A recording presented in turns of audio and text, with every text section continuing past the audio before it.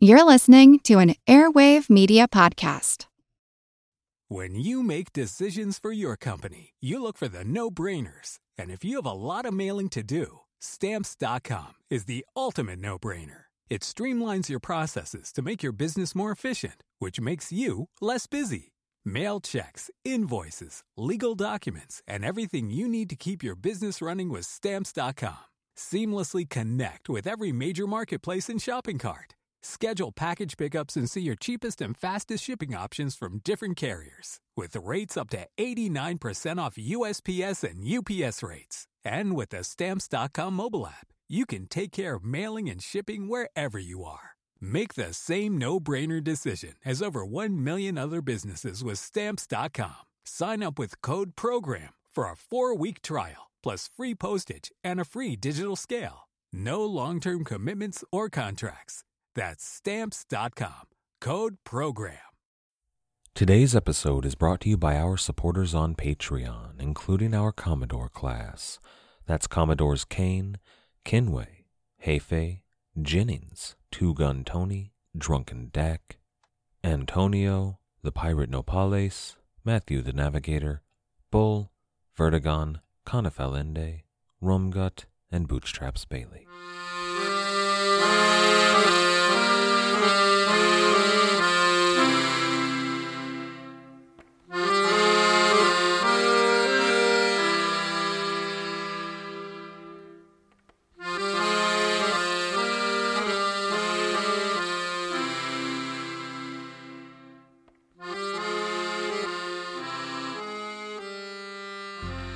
Hello.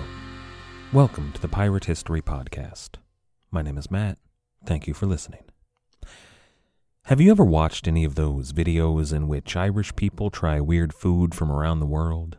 I did recently, and something stuck out to me. Many of the people on that show aren't really used to Mexican food. I mean, they know what it is, they've had Mexican food, but it's still just a little exotic. Sort of how for some Americans, a good Indian curry might be a little bit exciting. But on the other hand, going out for tamales isn't exactly exotic to most of us. Delicious, yeah, but not exotic. On the inverse, for people in the British Isles, grabbing a curry is an absolutely everyday affair. I suppose it's all about empire. You know, the British occupied Ireland and India, so Ireland has curry. A large part of the U.S. was once the region of New Spain called Mexico, so we have tamales. And in researching today's show, I noticed something else, specifically about names. Due almost entirely to Spanish imperialism, I have an easier time with Filipino names than I do with some of the names on that YouTube channel. I don't speak a word of Filipino or a word of Gaelic, but while I can't pronounce half of those Irish names, I'm relatively comfortable with a number of Filipino names. The official language of the Philippines, Filipino, is distinct from most of its neighboring languages thanks to Spanish influence. They write in Latin script as opposed to their ancient script thanks to Spanish influence. Many indigenous names of peoples and places have been lost thanks to Spanish influence. Today we're looking at the dawn of that influence through the lens of Ferdinand Magellan. This is episode 121, The Winds of Fate. Magellan's departure from Guam was a chaotic affair. In their raid to reclaim their stolen property from the Comoro, they killed a number of men. Antonio Pigafetta, the chronicler of the voyage of Magellan, writes, quote, "We saw some of the women who cried out and tore their hair. I believe it was for the love of those we had killed." End quote. Over 100 Comoro proas chased after the departing ships, and they sped by at amazing speeds. They moved in and around the hulls of Ferdinand Magellan's vessels and threw rocks at the crew, and they hit a number of the crewmen, and they moved too fast for Magellan to get any shots off at them. Eventually, though, Magellan was too far out to sea, and the Comoro proas turned back. Magellan plunged back into the unknown reaches of the ocean. A few days later, lookouts spotted several islands in quick succession and stopped at the smallest island in view. Considering their experience with the Comoro, Magellan wanted an uninhabited island. The men were weak with hunger and scurvy. Magellan sent the strongest among them ashore to gather what food they could. Lawrence Bergreen writes in Over the Edge of the World, quote, "It was the 5th Sunday in Lent, with Easter fast approaching. Appropriately, Lent is dedicated to Lazarus, risen from the dead. And like him, the surviving crew members had overcome their illness to regain their strength and persevere." End quote. Magellan actually named these islands after Lazarus, but that name didn't stick. And Magellan didn't stick around either. They made for another island that had a much more suitable anchorage where they could make landfall and, finally, blessedly, rest. They erected tents on shore and collected fruit and slept for days. Now, Magellan didn't really know where he was. He suspected he might be in the Spice Islands. He wasn't, but he wasn't far off. After about a week, though, they were approached by a small fleet of proas. Now, these proa were clearly of a different design than those from Guam, but Magellan was wary. He armed the men, and they drew up battle lines. A group of local men made landfall and kept their distance. But Magellan... Well, first of all, Magellan had a companion with him, known to history as Enrique of Malacca. Enrique had been Magellan's slave since his first voyage to the East Indies under the Portuguese India Armada. Magellan purchased Enrique after he aided in the conquest of Malacca. Enrique spoke Malaysian, but he also spoke the languages of the Spice Islands. The new arrivals spoke a number of different tongues as well, but regardless of what languages they all tried, they didn't find any common language between them. Magellan's hopes were dashed. They weren't in the Spice Islands after all.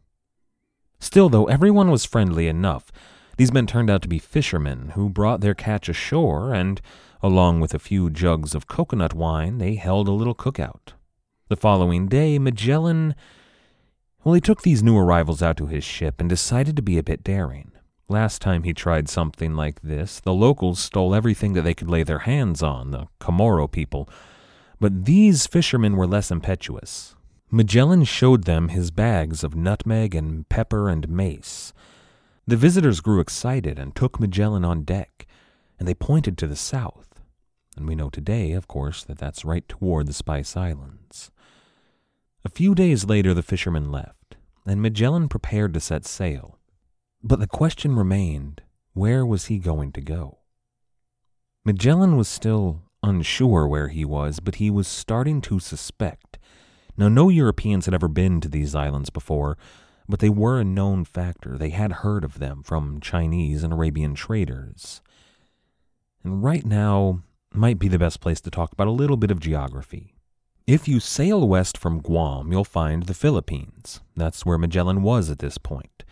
South of the Philippines, you'll find Molucca, or we might know them as the Moluccas or the Spice Islands. That's where Magellan was aiming. These two groups of islands, the Moluccas and the Philippines, as well as the Marianas Islands, comprise what the conquistadors considered the Philippines, what we would call the Spanish East Indies. However, today, the Moluccas are part of Indonesia. The Indonesian islands that will eventually become key to our story include Borneo to the west of the Moluccas, Java to the southwest, and Sumatra further west than Borneo. Now, those are eventually going to be under Portuguese control. To the northwest, we see mainland Southeast Asia, Myanmar, Malaysia, Vietnam, Laos, Cambodia, Thailand. They would have called it Siam back then, but that's a whole other bag of colonialist cats that we don't need to talk about. Nor do we need to talk about what's in the southeast. We'll get to that later. Many of the crew expected Magellan to sail south for the Spice Islands, but instead, Magellan set a westward route, after the way that the fishermen had gone. After 2 days of sailing, they saw an island that appeared to be glowing. They were campfires. Magellan, though, chose to stay at sea. He didn't know who that fire actually belonged to. Come morning, a canoe rowed out to meet Magellan. They hailed him, and to the surprise of everyone on board, Enrique of Malacca responded.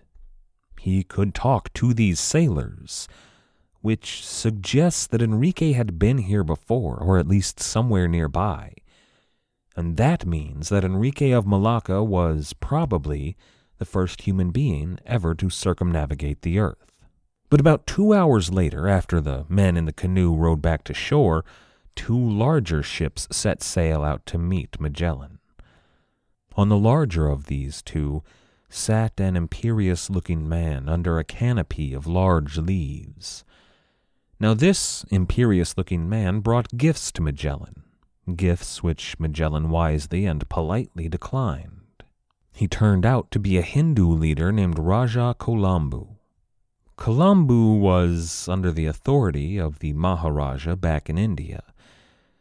At this time in our story, there were 4 major powers in this region, in what we would call the Philippines.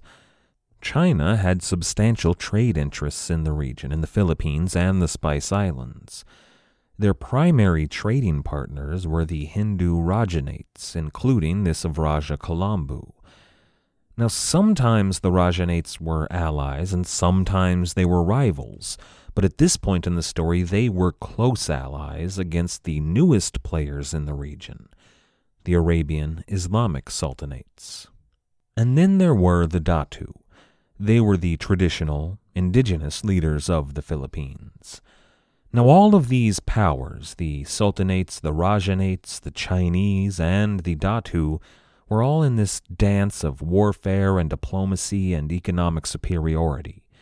They'd been at it for centuries now, and whoever sat on top at any given time controlled the spice trade.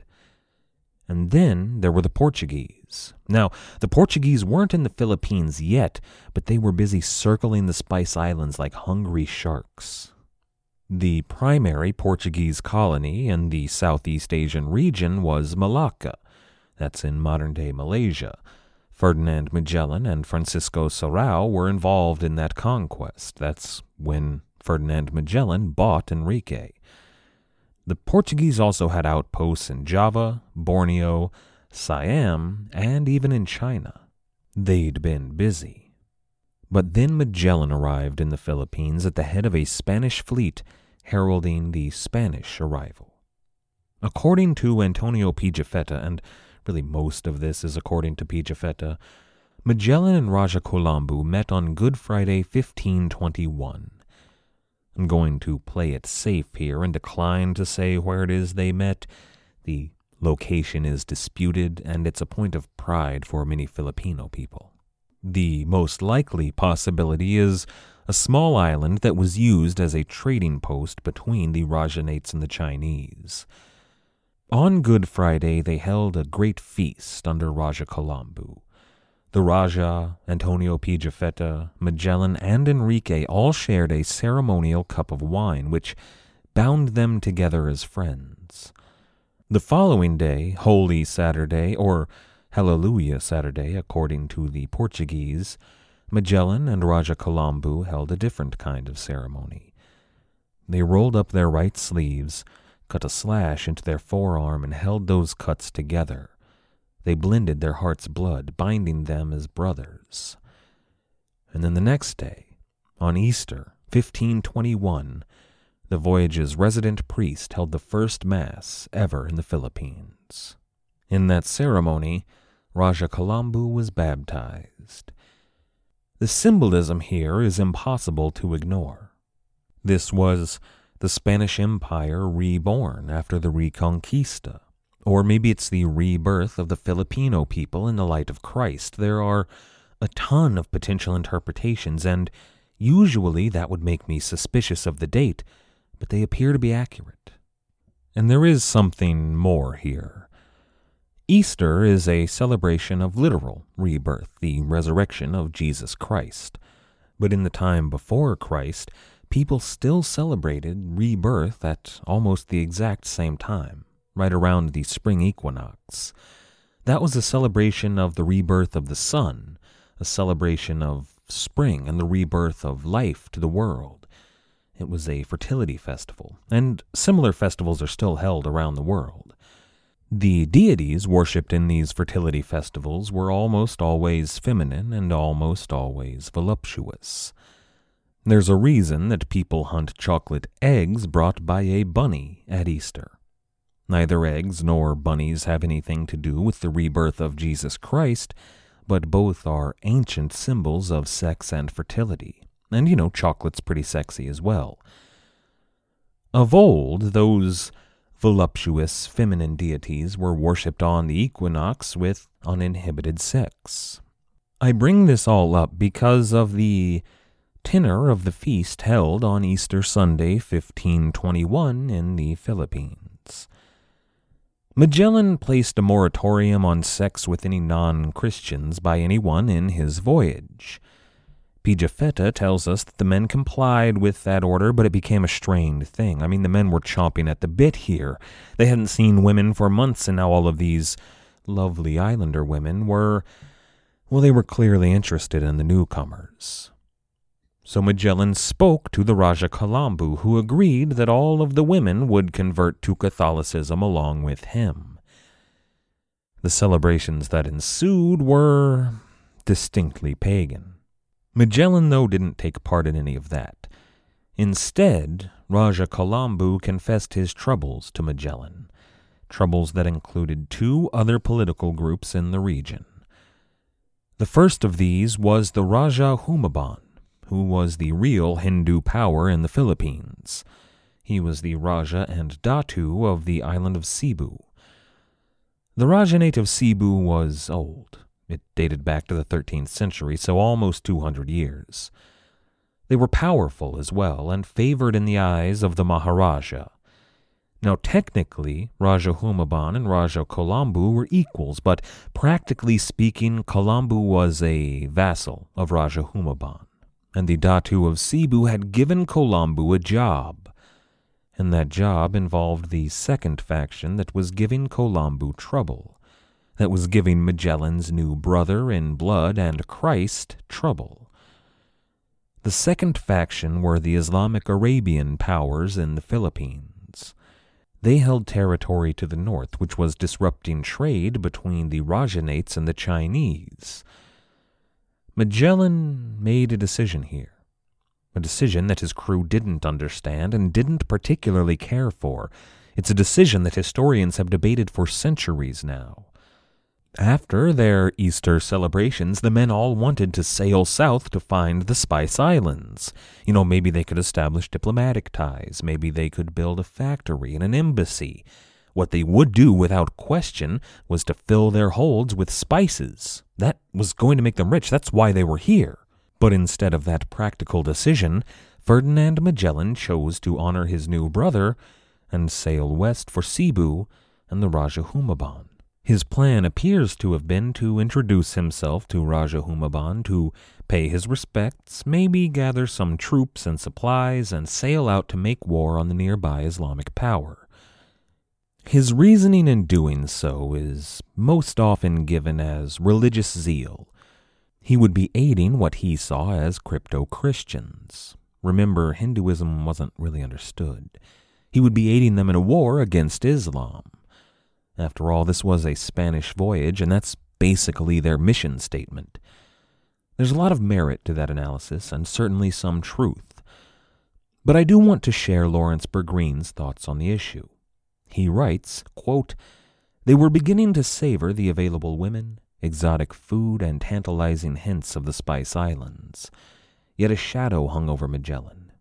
Even if the rest of the expedition went flawlessly, there would be hell to pay when he returned to Spain for marooning Cartagena and the priest. He could never return home with honor, and so he pressed on, a fugitive from society and a captive to the winds of fate." End quote. The ramifications of that analysis are interesting.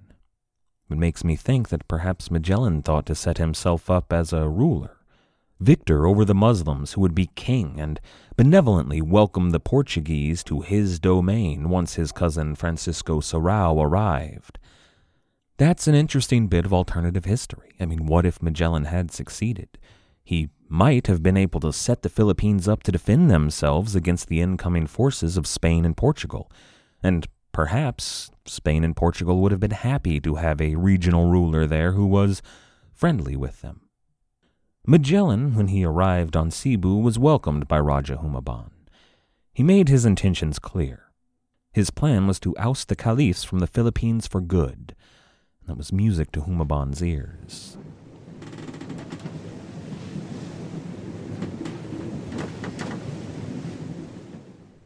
Everybody shush! William Shatner has something to say. Cat and Jethro, box of oddities. What do you do when the woman you love dies?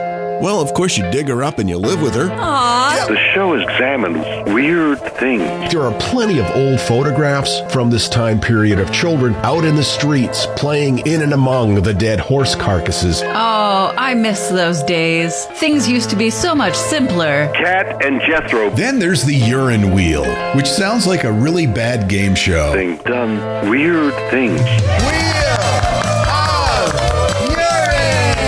Cat and Jethro, box of oddities. That is really mysterious. Join Cat and Jethro Gilligan Toth for the strange, the bizarre, the unexpected, as they lift the lid and cautiously peer inside the Box of Oddities. The Webby Award-winning Box of Oddities podcast from Airwave Media.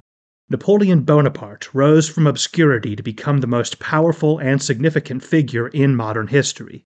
Over 200 years after his death, people are still debating his legacy. He was a man of contradictions, a tyrant and a reformer, a liberator and an oppressor, a revolutionary and a reactionary. His biography reads like a novel, and his influence is almost beyond measure. I'm Everett Rummage, host of the Age of Napoleon podcast, and every month I delve into the turbulent life and times of one of the greatest characters in history, and explore the world that shaped him in all its glory and tragedy. It's a story of great battles and campaigns, political intrigue, and massive social and economic change. But it's also a story about people, populated with remarkable characters. I hope you'll join me as I examine this fascinating era of history. Find The Age of Napoleon wherever you get your podcasts. Humabon agreed to be baptized and was christened Don Carlos, Captain General of Spain. This made him, as far as Spanish military rank was concerned, an equal to Ferdinand Magellan. Humabon was happy for the new allies, and he gave Magellan all of the gifts that seemed to be traditional. After he was baptized, the women in his harem were baptized as well and made available to the men under Magellan's command. They were given food and feasts and celebrated throughout his domain. But the Rajah was skeptical. So Magellan prepared a grand display of European military prowess. He fired off his guns, he marched his men in parade, and they held an impromptu fencing competition. Humabon was duly impressed, but Magellan went ahead and did him one better. The people of the Philippines, of Cebu at least, had a much more decentralized form of government. They had their own regional chieftains, but very little centralized power. There was the Rajah, but the regional chiefs didn't exactly respect that authority. It reminds me of England in the wake of the Norman conquest. You have all of these regional warlords who were having trouble adjusting to the new feudal structure. Magellan encouraged some of those leaders to follow a more Spanish, feudal form of government. He converted them and convinced them to properly swear fealty to King Don Carlos. So why was Magellan doing all this? Well, he learned that Raja Humabon didn't have a son. His nephew was the heir presumptive, but that wasn't a certainty. Magellan consolidated Humabon's power through himself. That would put him in a perfect position to serve as a sort of viceroy, and then, once the Rajah died, to take command as king of the Philippines. However, one of the regional leaders resisted Ferdinand Magellan. When King Don Carlos sent word that he required a tribute, this leader didn't send the food that was to aid Magellan in the upcoming war. His name was Chief Lapu-Lapu of Mactan Island. Lapu-Lapu had always been troublesome. The Mactan people were indigenous people who had always resisted the Rajahnate's control. Their island was just off the coast of Cebu. Lapu-Lapu the Rajah explained, was always a thorn in his side. He was powerless to handle them. I mean, it's not like the people of Mactan Island were powerful or anything, but Humabon's people were indigenous as well. They were related to the people of Mactan. They didn't want to fight them. It's embarrassing, really. But a man like Magellan, a man who so clearly had such power at his fingertips, and Humabon had heard the women in his harem discuss the strength of the Europeans, well, Lapu-Lapu and the people of Mactan would be nothing compared to that. Were Magellan to take care of that little thorn on Mactan Island, Humabon could devote his full resources to aiding Magellan in his quest. And with Lapu-Lapu gone, Mactan Island would be in need of a new ruler, wouldn't it? Magellan prepared his ships and his men and sailed for Mactan Island. On the night of 27th April, Magellan arrived. Pigafetta writes of that arrival, quote, "At midnight, 60 of us set out armed with corselets and helmets, together with the Christian king, by which he means Humabon, the prince, by which he means Colambu, and some of the chief men. We reached Mactan 3 hours before dawn. The captain, Magellan, did not wish to fight, but sent a message to the natives to the effect that if they would obey the King of Spain, recognize the Christian king as their sovereign, and pay us our tribute, he would be their friend. If they wished otherwise," he goes on, "they should wait to see how our lances wounded. They replied that if we had lances, they had lances of bamboo and stakes hardened with fire. They said that in order to induce us to go in search of them, for they had dug certain pit holes filled with spikes between the houses in order that we might fall into them." End quote. I said last time that we would be discussing the most famous of the 3 classic blunders. Most of you, I hope, understood that reference, but if you didn't, allow me to explain. When the dread pirate Roberts returned from the sea to claim the hand of his one true love, Buttercup, he found her engaged to the evil prince. Beyond that, he found her kidnapped. In his quest to find his one true love, he climbed the cliffs of despair. He fought a duel and defeated a giant. And then he matched wits with a cunning Sicilian.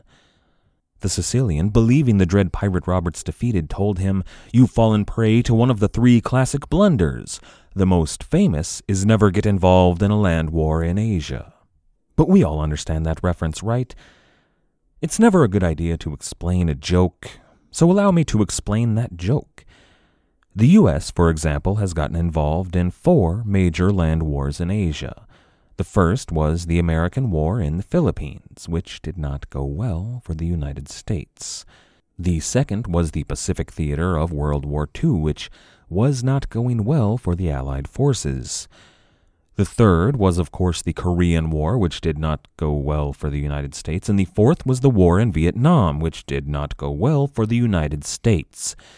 Never get involved in a land war in Asia because, for example, they dug certain pit holes filled with spikes between the houses in order that we might fall into them.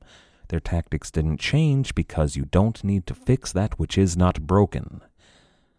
Of course, the second most famous of the 3 classic blunders is never to go against a Sicilian when death is on the line. Unfortunately, Magellan did not have a Sicilian. He had a Venetian, Antonio Pigafetta, but that's just not the same thing.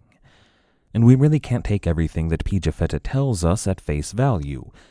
For example, he tells us that Magellan armed and armored 49 men. That's true, but then there were the 400 or so converted locals that he also had on his side. Then Pigafetta tells us that Lapu-Lapu had more than 1,500 men on his side. That is almost certainly an exaggeration. But even still, Magellan was far outnumbered. But he had another, even bigger problem. There was a reef surrounding Mactan Island that would prevent his ships from getting in close to shore. Pigafetta describes it as more than 2 crossbow shots' lengths. That's out of range for the harquebus that Magellan had on his ships. And remember, they didn't really have muskets. Reliable muskets were still decades off. They had a few harquebus that the men could carry, but mostly they had crossbows. So 49 men in breastplates and those Spanish conquistador helmets carrying spears and crossbows and the harquebus jumped into thigh-deep water to trudge over rocks and reef toward a shore that was occupied by 3 columns of warriors. Warriors that had sharpened bamboo spears who were expert fishermen with excellent aim. Naturally, the superior discipline and skill at arms of the Spanish and Portuguese soldiers led them to a swift and absolute victory. I'm just messing with you.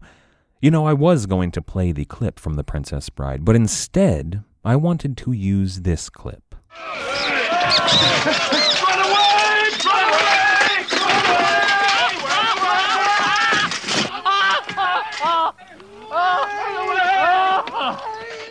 The Mactan warriors rained spears down on the Spanish.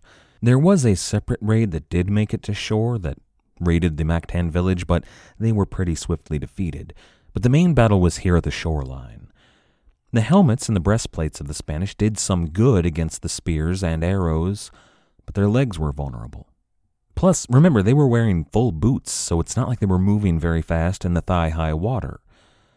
Once the Mactan realized that the Spanish were slow and that their legs were vulnerable, once Magellan and his 50 or so men turned around and were retreating, the Mactan charged. They charged into the water without heavy boots or breastplates. They wanted to engage the Spanish in hand-to-hand combat. Try to put yourself in that situation.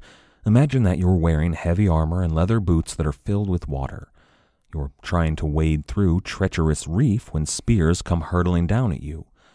Maybe one of those spears is suddenly sticking through the throat of the guy standing next to you. He falls into the water. The water is filling with his blood. Your commander gives the order to retreat, but you can barely move. However you try, there's a dark-haired islander girl waiting for you. You're going to make it back to her, but then you feel a searing pain. You look down and there's a spear sticking through your leg. Then you hear a wild battle cry. You look behind you and you see 1,000 almost nude, crazy buff warriors rushing into the sea. To his credit here, Magellan rallied the men to defend the retreat. They fired a volley of small arms and crossbow bolts, and it worked. The Mactan fell back. But imagine trying to reload a musket, a 6-foot-long muzzle loader, and you're in thigh-deep water. Imagine trying to load a bolt into a crossbow. There's a decent chance that the crossbow is wet and useless as your musket. And the Mactan realized it. They charged again. Magellan called for spears and swords and turned to face the incoming charge. According to legend, Lapu-Lapu himself led the Mactan charge. He's been lionized in Filipino myth for what followed. According to Pigafetta, quote, recognizing the captain, so many turned upon Magellan that they knocked his helmet off his head twice. An Indian hurled a bamboo spear into the captain's face, but the latter immediately killed him with his lance, which he left in the Indian's body. Then, trying to lay hand on sword, he could draw it out but halfway, because he had been wounded in the arm with a bamboo spear. When the natives saw that, they all rushed themselves upon him. One of them wounded him on the left leg with a large cutlass. That caused the captain to fall face downward. They rushed upon him with iron and bamboo spears until they killed our mirror, our light, our comfort, and our true guide.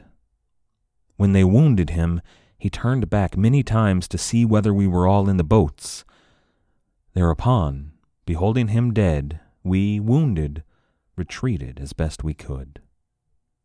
End quote. All Magellan's plans died with him in the waters of Mactan Island. The Mactan chieftain, Lapu-Lapu, today is a hero of the Filipino people. A folk hero, a mythological hero almost. He's the first native Filipino to successfully resist European colonial aggression. In that respect, he's an Alfred the Great or George Washington to the people of the Philippines. Amazingly, maybe less than a dozen Spaniards were killed in the battle. Close to 150 of the converts died in that tertiary battle on land, and no reliable numbers exist for Mactan casualties, but it was low. There was a clause in Magellan's will that Enrique of Malacca be set free at the time of his death. However, after the death of Magellan, his brother-in-law and his cousin were voted the commanders of the fleet, and they decided they needed an interpreter, so they decided to ignore that clause that Enrique be set free. Now remember that the men had been preparing for a life here, perhaps on Mactan Island, with women and wives. But more than anyone, the Malaysian interpreter Enrique had grown close to Raja Humabon. He was, after all, a neighbor of his. Together, those two organized a feast for the Portuguese leaders of the fleet, Magellan's brother-in-law and cousin Juan Serrao among them. All of the Portuguese officers were invited into the Raja's palace to enjoy his food and his women and his wine as a celebration of their brave showing in the battle. And they had that food, and they had that wine fed to them by beautiful women, and more wine, until the time was deemed right, and the Raja's agents locked the doors. 27 men were killed that night, and Enrique of Malacca was set free. At this point he disappears from our story, but presumably he returned home and lived a long and happy life. Juan Serrao, however, was left alive. He was the top-ranking officer, and he was brought to the docks where he begged the entirely Spanish crewmen to pay a ransom for his release. Serrao and the Raja and his agents waited. And they waited. And then they watched while the ships weighed anchor and sailed away. Pigafetta doesn't say what happened to Juan Serrao, but he was never heard from again. There was a bit of drama in the following weeks, but eventually the Spanish convict and one-time mutineer Juan Sebastian Elcano was voted in as commander of the voyage. Today, the voyage is properly called the Magellan-Elcano Circumnavigation. Eventually the fleet did reach the Spice Islands, and there they engaged in a touch of piracy. However, it's not the cool kind of piracy. They weren't raiding ships to take their gold and nutmeg or anything like that. It was more of the our ships are leaking and we're out of food kind of piracy. But don't worry, we will get a solid dose of proper piracy next time. In the end, the voyage did make it back. However, only 18 men made it back to Seville. That's out of the total of 237 that set out from Spain more than 2 years prior. Really, the voyage wasn't much of a success, financially or imperially, but it did prove that the voyage could be made. Over the next couple of decades, Spain secured her control over the Americas. Francis Drake successfully made the circumnavigation using much better wind patterns, and eventually that transoceanic highway was used for Spain to establish their region of New Spain, officially called the Philippines. We're not really going to spend any time on that story. In case it hasn't become clear, I enjoy stories of explorers, but not particularly stories of conquistadors. Next time we're going to be back with William Dampier and Charles Swan and the crew of the Signet. We're going to, finally, be looking at some good old-fashioned piracy as well. Piracy in a new world, at least a world new to our story, the world created by explorers like Ferdinand Magellan. And we're going to introduce a new kind of pirate, at least a new kind of thief and villain, the corporate kind. I'd like to thank everyone for listening. I'd like to thank everyone who has helped to support the show, everybody who has signed up to become a patron on Patreon, everybody who has left us a review or a rating wherever you listen to the show, and everybody who has recommended this show, online or in real life. All of you make this show possible. Thank you. Our theme music was, as always, The Old Captain by the fantastic band Brillig. If you haven't checked them out yet, you absolutely should do so. You can find them at brillig.com.au. That's BRILLIG.com.au. After you're done over there, why not check out our website at piratehistorypodcast.com, or you can get in touch on Twitter, SoundCloud, Reddit, or YouTube. As always, and most importantly, thank you for listening.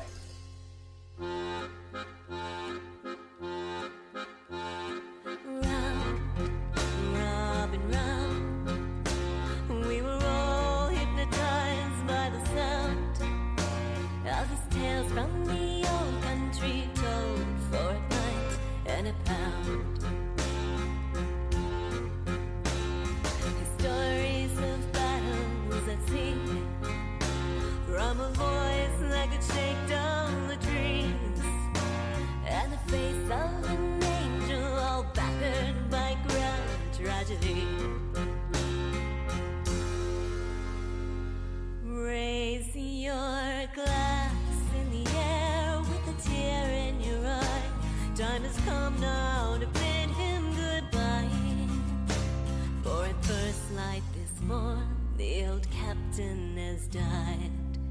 Let him live on in legend tonight.